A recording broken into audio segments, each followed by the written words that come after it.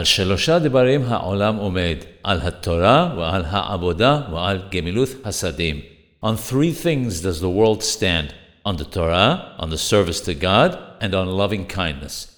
This Mishnah comes to teach us that a person must not say that it's enough that he's involved in the study of the Torah because the other two, the service to God and loving kindness, are included in it.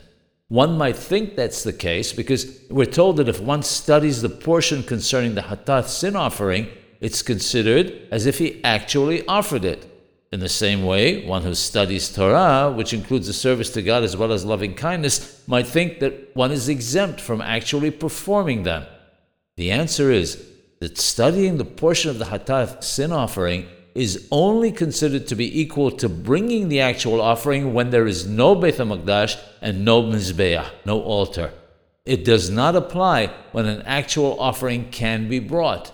In the same way, the service to God and loving kindness must actually be performed in addition to the study of the Torah, since we are in a position to do all three.